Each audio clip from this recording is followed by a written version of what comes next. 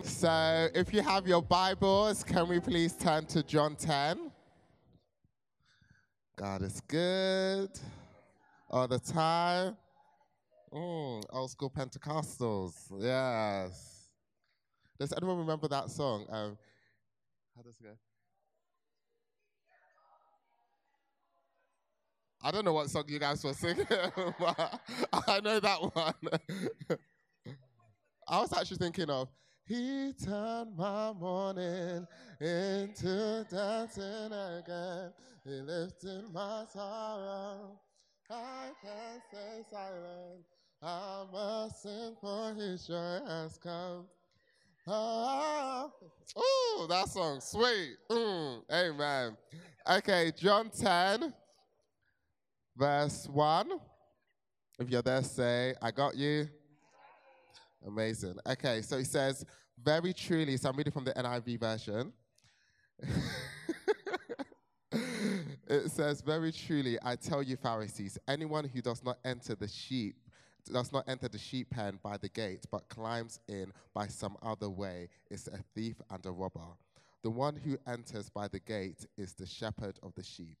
The gatekeeper opens the gate for him, and the sheep will listen to his voice. He calls his own sheep by name and leads them out. When he has brought out all his own, he goes ahead of them, and his sheep follow him because they know his voice. But they will never follow a stranger. In fact, they will run away from him because they do not recognize the stranger's voice. Jesus used this figure of speech, but the Pharisees did not understand what he was telling them. Therefore, Jesus said again, very truly I tell you, I am the gate for the sheep. All who have come before me are thieves and robbers, but the sheep have not listened to them. I am the gate. Whoever enters through me will be saved. They will come in and go out and find pasture. The thief comes only to steal, kill, and destroy. I have come that they may have life and have it to the full. Amen. Thank you, God, for your word. Amen. So I want to start off with a little story, and it's kind of crazy. And this actually happened a few months ago. So a lot of you guys in this room know that I moved from Leicester, and I've moved back into my family home. So I'm back with my folks, which is amazing. And I am a full-grown adult, and I was very secure in my adulthood, except when this particular situation happened a few months ago. And essentially, I think it was after we finished a church service, and I literally just had a hectic week, and I went back home, and I was like, okay, it's time to sleep. And I was sleeping, and no exaggeration, was around 3 a.m., and I was just having sweet dreams. And then all of a sudden, my bed started shaking. And I was thinking, oh, this is just my dream. And then my bed started shaking again. And I was like, what is happening? And no exaggeration, the first thought that came into my mind is that a stranger is in my bed. So I quickly ran downstairs, and because I'm on the third floor, I ran downstairs and I knocked. Imagine this is 3 a.m. in the morning, and I was banging on my parents' door, And my mom first answered. My mom was like, "Well, is everything okay?" I said, "No, there's something in my bed." And then my mom woke up my dad, and my dad was like, okay, let's go and check it out. He's like, well, this better be good. And I basically said, like, obviously I'm an adult, so I can handle it by myself, but just in case, I didn't know what this thing was because I've been watching Men in Black lately, and I just got really freaked out. And I basically said, okay, so Dad, I need you for backup, just in case, this thing is bigger than me, you can back me up. I know exaggeration, I actually said that to him. And I remember taking a hockey stick that was at the side of my room, and I literally just started like hitting my bed. And then my dad was just like Wale, what's going on? And and then literally, I said to my dad, just wait there. And I literally took the duvet and I threw it because I wanted whatever was there to be revealed. And honestly, nothing was there. And then my dad was like, Wale, like, what's happening? And I literally said, no, don't worry, Dad. Like, I'm not confused. I know what I felt. So I literally even removed all the bed sheets, and I just took it off until the mattress was bare. And there was nothing there. And I just started laughing. Like historically, and my dad was like, well, hey, forget this, I'm going back to bed. But what was so comical was that my first instinct when I thought like there was danger in my bed was to flee. And I want to think of another situation. So imagine if, let's say, you're at home again and your dad is hanging out in the living room, and then someone knocks on the door and that person says, you open the door, the person's really eloquent, the person has lots of treats, and let's just say he's holding your favorite cuisine and stuff. And that person said, oh, I want to come into your house, I'm your father. You'll be thinking, no, you're not. My father is sitting down in the living room. But that person persists and says, no, I am your father. And the person even calls you and says, come, I'm your father, let me into your house. You'll be thinking, okay, this is weird. And you'll quickly close the door, and obviously you might even call the police. Like you would run away from that situation. And in this particular extract that we read from John 10, it talks about the stranger's voice. And it basically says that the sheep, when they hear the stranger's voice, they flee from it. And in this particular context, I want to talk about the stranger's voice. In this context, the stranger's voice is going to be the enemy's voice. It's going to be the devil's voice. And if you know me personally, I do not really talk much about the devil because I believe he's a loser, he's under my feet, and honestly, Jesus Christ has the authority. Amen? Amen. So I don't like to pay too much attention to him by even talking about him. But the reason why I want to talk about how the enemy actually talks and how he perhaps even interacts with even us as believers is because even as Christians, we can sometimes conflate God's voice with the enemy's voice, where we actually think it's the same thing. And we actually say this is a similar narrative that we're hearing. And quite often we say God's voice is this when it's actually the enemy's voice talking to us. And the thing is that when we actually follow God's voice versus the enemy's voice, it actually leads to very two different results. And from the extract of John 10, we can see that when the Bible talks about the thief comes to steal, kill, and destroy, that's his main motivation. So when you listen to the thief's voice, when you listen to the enemy's voice, his job is to actually erode the humanity and to erode the sanity of an individual. And that's what he does. As we can see nowadays, there's so much trauma that people are facing in terms of their own identity. There's so much confusion, and that's the reality of what the enemy does, that he speaks lies. The Bible talks about how the devil is the father of lies. It goes on to say that when he lies, he's speaking his mother tongue. That is his language, is lies. So when he speaks his lies, his aim is to steal and to kill and destroy what you have. And very often, nowadays, especially as millennials or Generation Z and stuff like that, is to erode the humanity and the sanity of the individual. And so there's a pastor I know, and he told me a story. And he basically said to me that there's this new Satanist who's been coming to his church. And he said, so a Satanist is basically someone who glorifies Satan and the devil.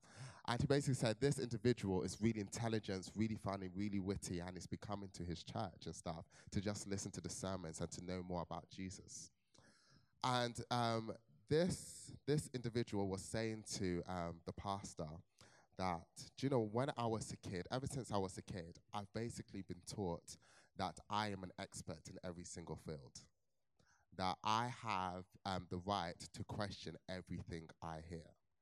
And he said, even when I was in secondary school, that even when I was in primary school, I was taught from a young age that I have a right to argue with the teacher. So I grew up in a context where I just grew, where I just thought like I am more intelligent. I know everything more than everyone else. And I have the right to question everything. And it said that developed into my secondary years, that even developed into my university experience and stuff like that. Like even if I was a first year, I would question the PhD student. And he basically said it got to the level where he even questioned God himself. And he eroded the narrative and the idea of God so much that he just thought this is a figment of people's imagination.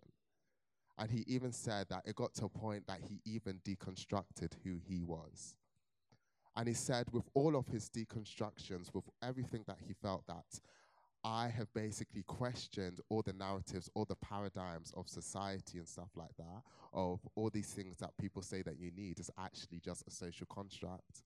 He said, I realized that when I looked at my own life, I was left with no foundation. I have questioned and deconstructed everything to the point that I had no foundation and I was left more anxious and depressed than ever before. And like I said before, that is the aim of the enemy when he speaks, to cause us to be so deconstructed that we have no foundation. But however, if we look verses to God's voice, the Bible says that the shepherd basically comes to give us life and life to its full, or some translation says life and life abundantly. And the Bible basically says in John 10 that the good shepherd leads us into pastures. So what does that mean? When we hear the voice of the Lord, it leads us into a place of rest. It leads us into a place of fulfillment. And honestly, a lot of people actually think that when you hear God's voice, that God's voice will lead them more into work. So, for example, if you have sinned, if you perhaps have messed up, you believe that you have to do much more holy things in order to be reconciled with God. So, for example, I've messed up. It means that I am not going to miss a cruise session for a whole month. I'm actually going to try and be on time for church. I am actually going to try and read my Bible every single day, and I'm going to fast for 80 days, forget 40. And it sounds comical, but how many of us have, when we've messed up, we've put those expectations on ourselves that I need to do as many of these holy things as if I need to, these holy things will basically reconcile me back to God. And we're getting back into a law mindset. And Jesus Christ came to break the law. No, he came to fulfill the law. And because if we put our hope in Jesus Christ, we don't live under the law. So therefore, even as Christians, why do we have a law mindset?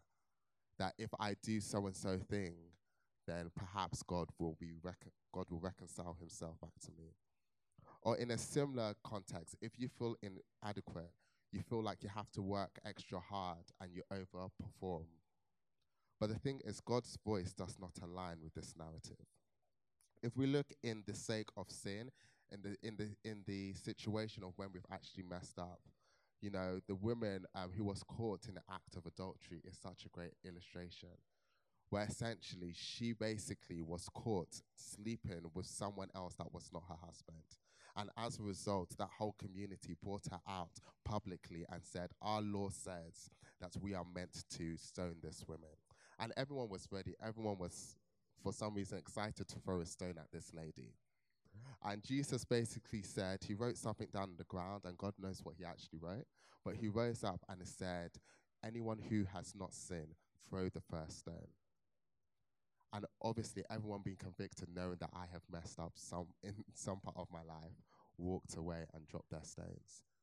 And the only person that remained was Jesus. Jesus, who was perfect, Jesus, who was sinless, said to her, I do not condemn you. Go and sin no more. So that's what God's voice is like. When we have messed up, he's the voice of mercy. He's not the voice of condemnation. And because the Bible says his kindness leads us into repentance.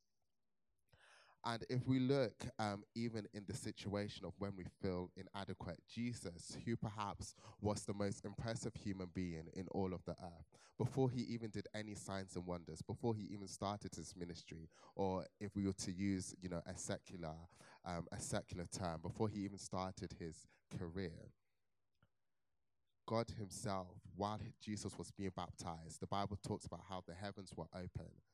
And God the Father himself said to Jesus, his son, that this is my beloved son who I'm well pleased. So before he did any work, the Lord spoke validation to him.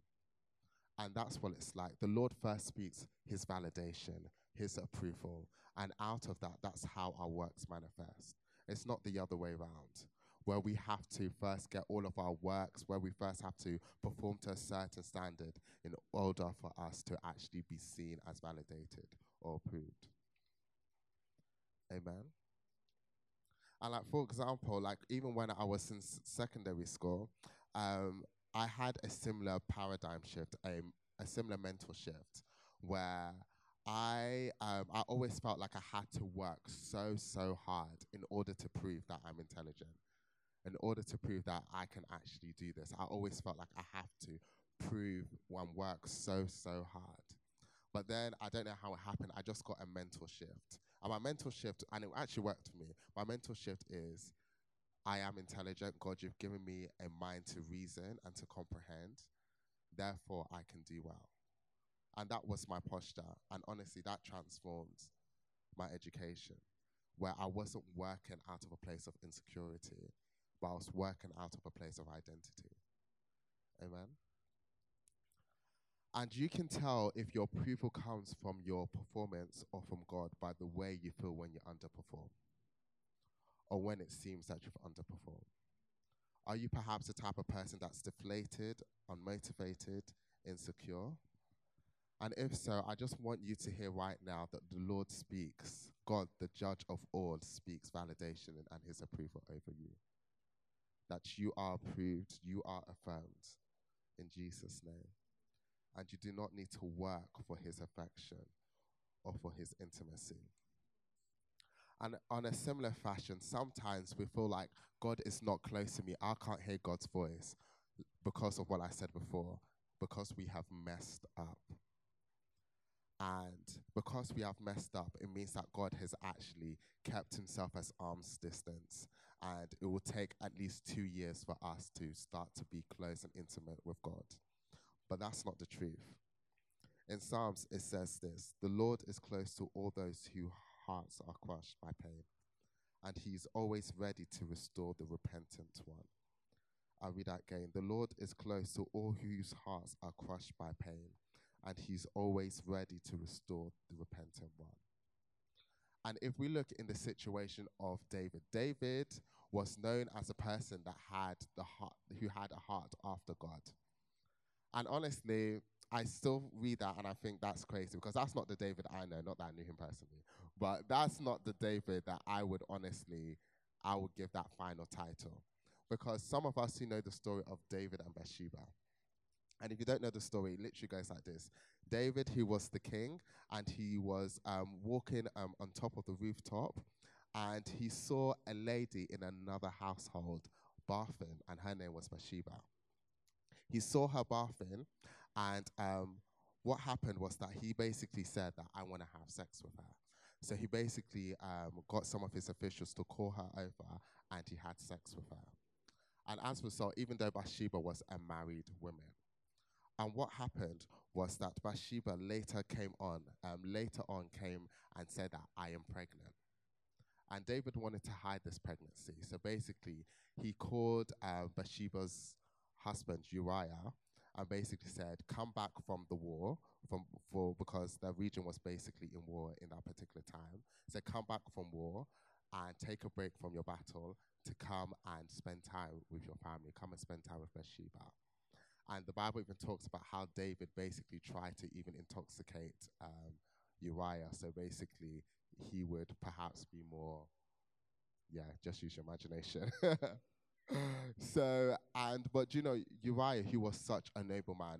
What did he do? He basically said, "How can I be back home enjoying my wife when all of my brothers and my fellow soldiers are still fighting?" So as a result, the Bible says that he went outside the palace and he slept outside with all of the master's servants. So because Uriah did not sleep with Bathsheba, David was like, okay, do you know what I need to do? I need to put Uriah in the fiercest place of where the battle was happening.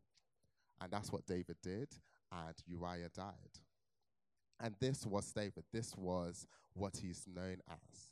But meanwhile, if we look at Psalms, David was the same person that God showed so much revelation to, that God spoke so intimately to him, that God literally showed crazy visions about the coming Messiah, about the coming Savior of the world, which was Jesus. And if you think this was a guy who had this track record, who had this past, but yet the Lord did not keep himself arm's distance with him. So how much more us? I don't think many of us has actually got someone killed because we're trying to hide a secret sin. I don't, well, if you want to confess, you can speak to me later. But many of us haven't done that. But this is such a great illustration that the Lord is not going to keep your arms reached just because you have messed up. The Bible says that He's ready to restore the person who's repentant, the person that knows I have messed up. And the Bible says, I will come close. God will come close to him. Amen.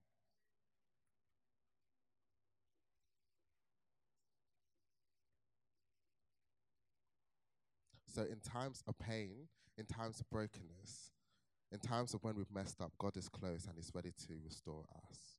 He is not the voice of condemnation. He's ready to lead us into a place of rest, into freedom, and He's a voice ready to dignify us again. And anything else besides that is the stranger's voice. And quite often, it's the enemy's perspective. And I just want us to quickly look at different ways that the enemy has spoken to people in Scripture. So the Bible actually calls in Revelation the devil the accuser of the brethren. So if I was to explain this, basically another translation is the accuser of the believers, the accuser of the Christians. And one commentator says this, that the devil is employed in bringing Christian charges against them, affecting their character and destroying their influence. So he reminds us of our past mistakes. He reminds us of our current shortcomings and defaults. And he attaches it to our personhood. And he attaches it to the type of person that we are. And honestly, it takes the grace of God to get over this. It really takes the grace of God, because if you do not have the grace of God, it can lead you into a state of hopelessness and depression. And that's why the enemy constantly torments people about their shortcomings, because he wants to erode that individual. And even one of Jesus' closest disciples, he actually got it wrong. And even though he was a person who was in close proximity with Jesus, close fellowship with Jesus, he still sometimes, in this particular context, he still heard the enemy's perspective. So if we turn to Matthew chapter 16, we can take a look at that. Verse 13,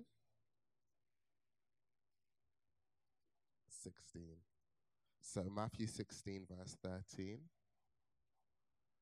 When you're there, say, I've got you. Okay, awesome.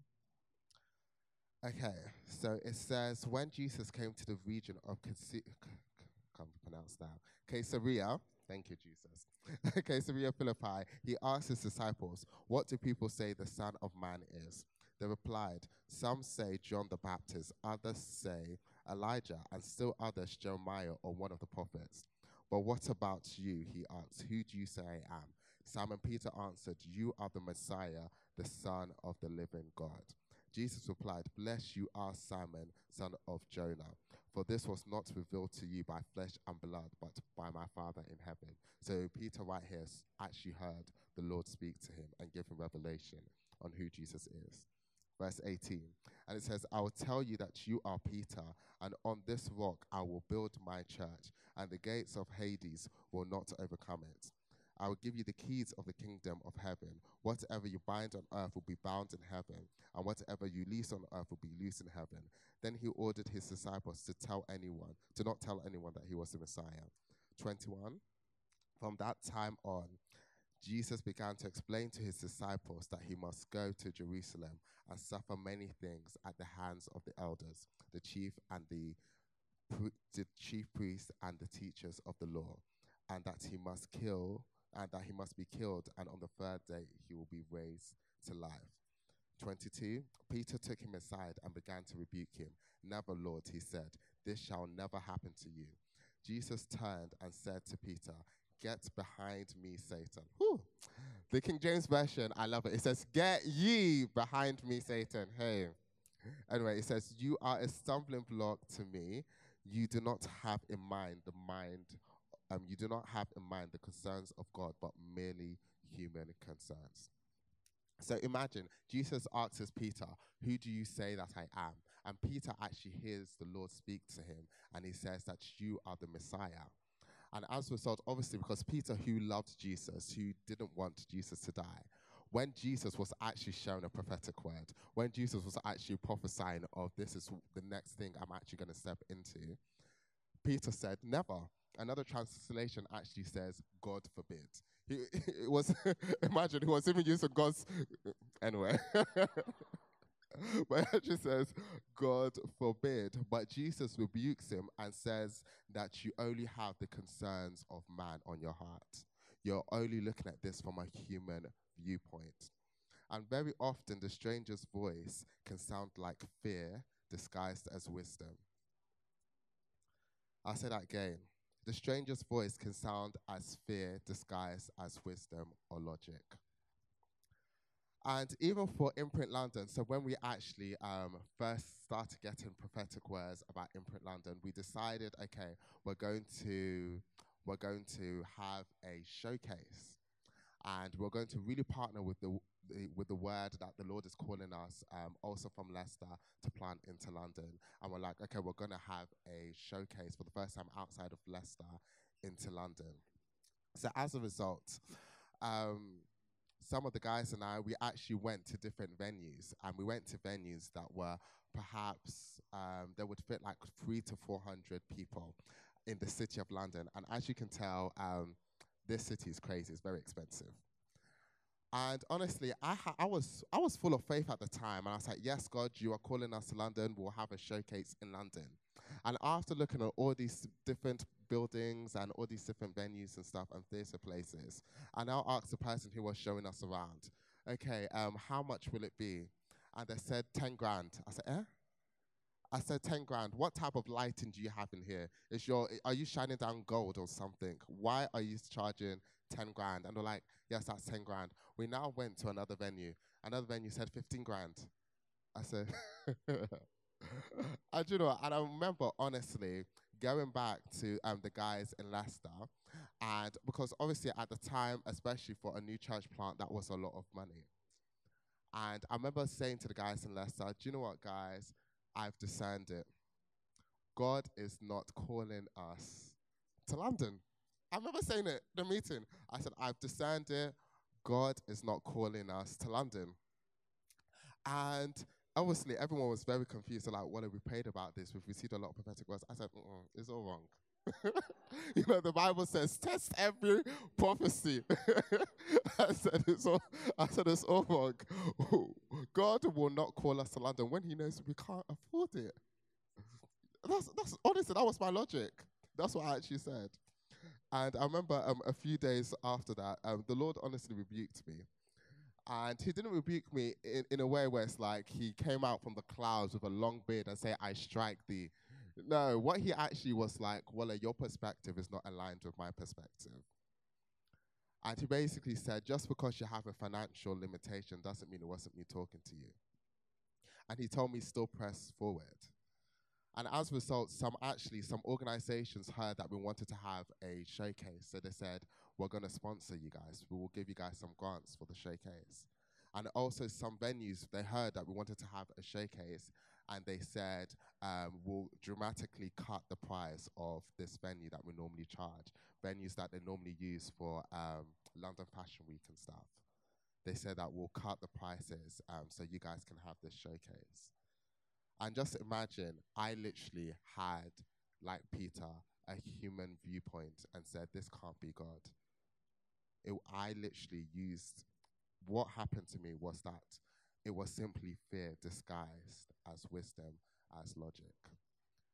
And honestly, there's been so many situations where people have said things to me that sounded like wisdom, that sounded really logical. But honestly, after discerning it, it was just fear. And even some close ones to me, I'm like, I love you, but I can't receive what you're saying to me because that's not God's viewpoint and that's not God's narrative. Yeah.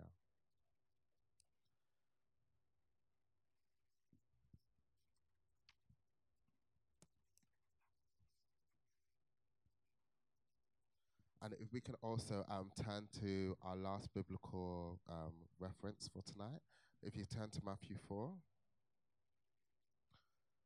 And we're going to look at one final way that the stranger, the enemy, was speaking.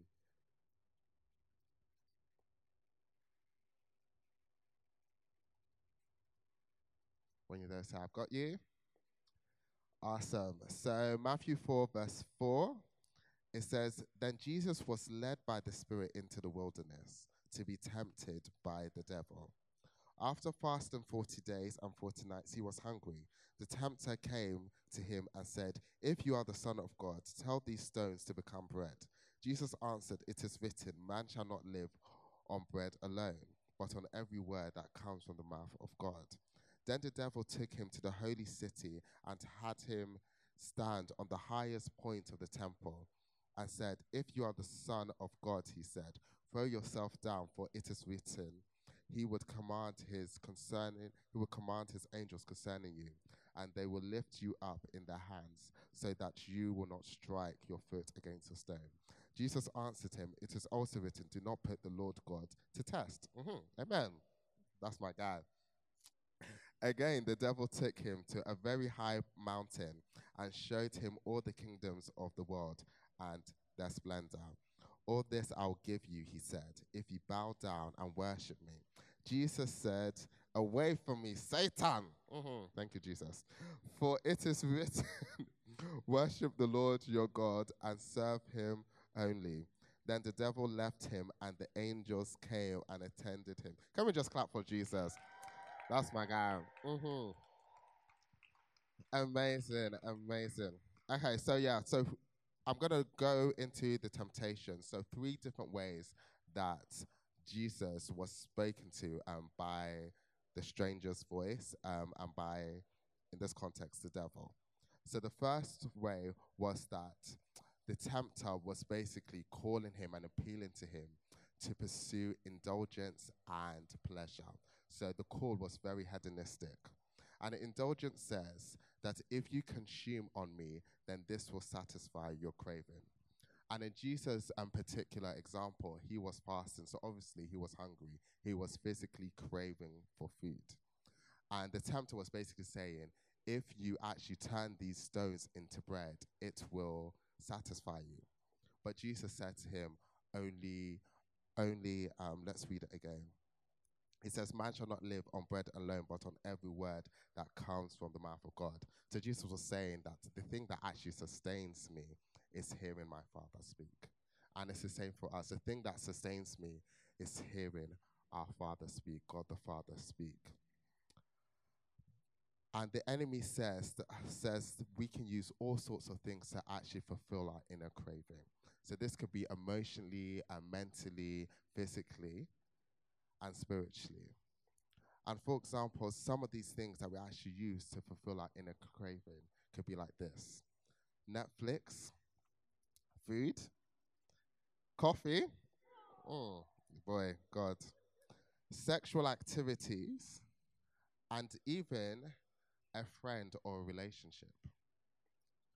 And the thing is, like, I'm one for friends and great accountability and stuff like that. But sometimes we actually go to our friends to fulfill our inner craving, and they weren't meant to be a person that you constantly drink from.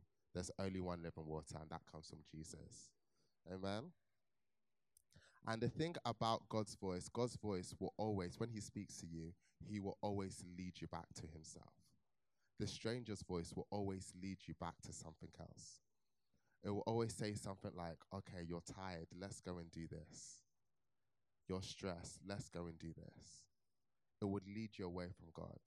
But God's voice will always lead him back to himself. And that's one thing that the Pharisees hated about Jesus. It's because he wouldn't just speak about God, but he will actively bring people to himself. He was saying, I am the life, I am the truth. That's what he said. So the second way that the stranger spoke was that the stranger's voice appealed to Jesus's was an appeal to ego. And but essentially, what was happening here, that the devil was saying to Jesus that, you know what, the Bible basically talks about, the scriptures talks about that if you honestly, okay, So let me explain this again. So what the tempter was saying was that throw yourself off a cliff, because you know the scripture says that the angels will protect you, they will catch you. So basically, the tempter was basically trying to get Jesus to become impressive, where everyone can basically see Jesus and be like, how did this guy fall off a cliff and nothing harmed him?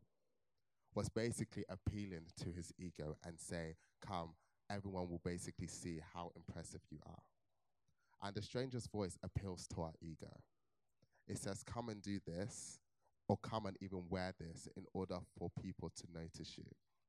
Come and look impressive. And honestly, in my life, there's times when I hear narratives in my mind. I'm just going to be transparent. I hear narratives in my mind. Oh, well, they do this, act like this, da da da da. It will make you look impressive, it will make you get noticed. And I'm very intentional not to partner with those things. And the reason why I don't partner with those things, yeah, sorry. Yeah, sorry. I just feel like I actually need to share something. Yeah, I was like, so for example, um, yeah. Yeah, okay, cool. Yeah, so for example, so when I was in university, I always used to post like, what do you even call it? Like one of those like buff boys pictures. Do you know what I mean? And it's cool. You're my community. I can be transparent with you. But do you know what I mean? Like, what do they call it? Is there a name for it? Thirst trap. What? Well, that's what I'm hearing. I don't even know what that is. Thirst trap. Okay, cool, awesome. Yeah, so one of those pictures, and honestly, maybe it's just me, okay? Because I know all of you guys are saved, all of you guys are redeemed, all of you guys, no one struggles like me. Yeah, God bless you. Thank you. Yeah. So I used to even wait for a certain time. We're gonna post this picture. Oh, and the comments, fire, fire, fire, da da da da da da da da da da da da da, quotations, and blah blah blah. And basically, I realized that I was getting proud, and I was a Christian, and I realized that I was getting proud. And basically, made a choice to myself that my Instagram is not going to be used like this. My Instagram is going to be Ebenezer moments. And if I was to define an Ebenezer moment, it's basically this is when God delivered us. So I basically said, I want my Instagram to be, for me personally, Ebenezer moments, where I can look at my life and be like, this is what God did. And I did that in order to protect my heart, in order for me not to partner with pride and ego. Because the reality is, the Bible says in Proverbs that God opposes and resists the proud. He downgrades the arrogant. So it's so important as believers, we actually cultivate a discipline of humility. And we are fierce with it, where we basically steward humility. And when there's opportunities for us to actually step out of that framework, we say, we're not going to do that. We're not going to partner with that. And it's going to look different for all of us in particular, but we all know what it is when we actually feel like, if I do this, I know I'm going to be impressive. I know I'm going to look good and stuff. But I just want to petition to basically say, perhaps we can actually turn away from that and to partner what God is saying. Amen? Boy, I didn't expect to share that. That's cool. Jesus is good. Amen. Okay, so the last thing, the stranger's voice sounds like materialism. So the devil basically said to Jesus that if you bow down to me, I will give you all the splendors of the world. And honestly, I believe God is a provider. I believe that he wants to bless us. But sometimes that new car, bag, and trainers, if we're being honest, it wasn't the Holy Spirit. It was not the Holy Spirit. Let's not lie to ourselves, please. You know? More often, it's just our desire to look good, or perhaps even our insecurity to look good. And if I was to share another story, I remember a few years ago, thank God for university, because God has really redeemed me. But I remember a few years ago, my family and I were in Hong Kong. And I was so excited because we went to Hong Kong over the Christmas break. And the reason why I was excited is because I knew Hong Kong was 8 hours in front of the UK. And it was during Christmas time. So I basically said, wow, I am going to be 8 hours in front of everyone in the UK. and I basically have a head start when it comes to the Boxing Day sales. And I was ready. Honestly, I wake up early, and honestly, I remember going on Top Man Zara, all these places, and literally it was Boxing Day sales. Meanwhile, everyone in the UK was sleeping, and I was there awake with my laptop. And I just and I started adding different things to my basket, and I was so full of joy. I was so excited. I was so full of joy, just adding, thinking all my mates are sleeping, me I'm shopping. That's what I was thinking. God, I literally that's what I was thinking. And then my parents now said, "Oh, and Wale, let's go out. Let's do something." So we now went out. We basically spent the whole day out, and I was like, "Okay, cool. I'll buy all of these things later." So there was one particular trainers that were like burgundy trainers with a gold piping to represent righteousness. I'm joking. It wasn't for that, but it was just burgundy trainers with gold piping. I was like, these trainers I must buy, and it was in my basket. So tell me why after we go out, I come back home, I log into back I log can't even speak English. I log back into my laptop, and I see that my trainers have been removed from my basket. And I said the devil's a liar. And I refreshed this page so many times, and the trainers were not there. Guess what? The UK people have woken up, and my trainers were gone. And you know what? Oh, I was so upset that day. I literally, my family can remember, I told every member of my family, my heart is grieved. That was the language I was using. I said, my heart is grieved. My heart is grieved. And literally, that's what my parents were saying because of trainers, your heart is grieved. And I just went back to the hotel room, and I was like, "Do you know what? My parents don't understand. Maybe God, you will understand." And I was just saying, I can't believe I was saying this, but I was basically just saying, God, my heart is grieved. How can my burgundy trainers with gold piping be removed from me? And the Lord just spoke to me, and this is quite dramatic. The Lord just spoke to me, and it was like, "Do you want me to show you what grieves my heart?" And when he said that, I just started crying. Like I bursted in tears, and I was crying, like literally heavy sobbing for 45 minutes. And as I was crying, the Lord was just saying to me, my people are perishing. Millions of people do not know me. And he was just showing me visions of individual after individual of people that do not know him. And he was saying, this is what grieves my heart. And I remember after that 45 minutes of sobbing, and I basically just repented, and I said, God, I've got my priorities all wrong. I am saying my heart is grieved because of trainers, because of shoe. But meanwhile, I didn't know that I had such a materialist heart. And I just want to conclude because we've gone slightly over. Apologies for that. So if we know that God's voice is one of mercy, validation, approval, one that calls us further into freedom and forgiveness, and the stranger's voice and the enemy in this context aims to bring condemnation, the remembrance of sin, fear disguised as wisdom, the um, indulgence to fulfill our physical and spiritual cravings, to propel our ego and materialist heart. Then what do we do when we hear these voices? What do we do when we hear these narratives that basically partner with all of those things? And I just want us to go back to John 10 that says, this is how the sheep respond when they hear a stranger. But they will never follow a stranger. In fact, they will run away from him because they do not recognize the stranger's voice. And I just want to petition us tonight that as a community, as believers, let's not partner with the stranger's voice. Let's be what the Bible talks about as sheep. When we hear those strange doctrines, when we hear those strange narratives, we say, sorry, I'm not partnering with them. Amen.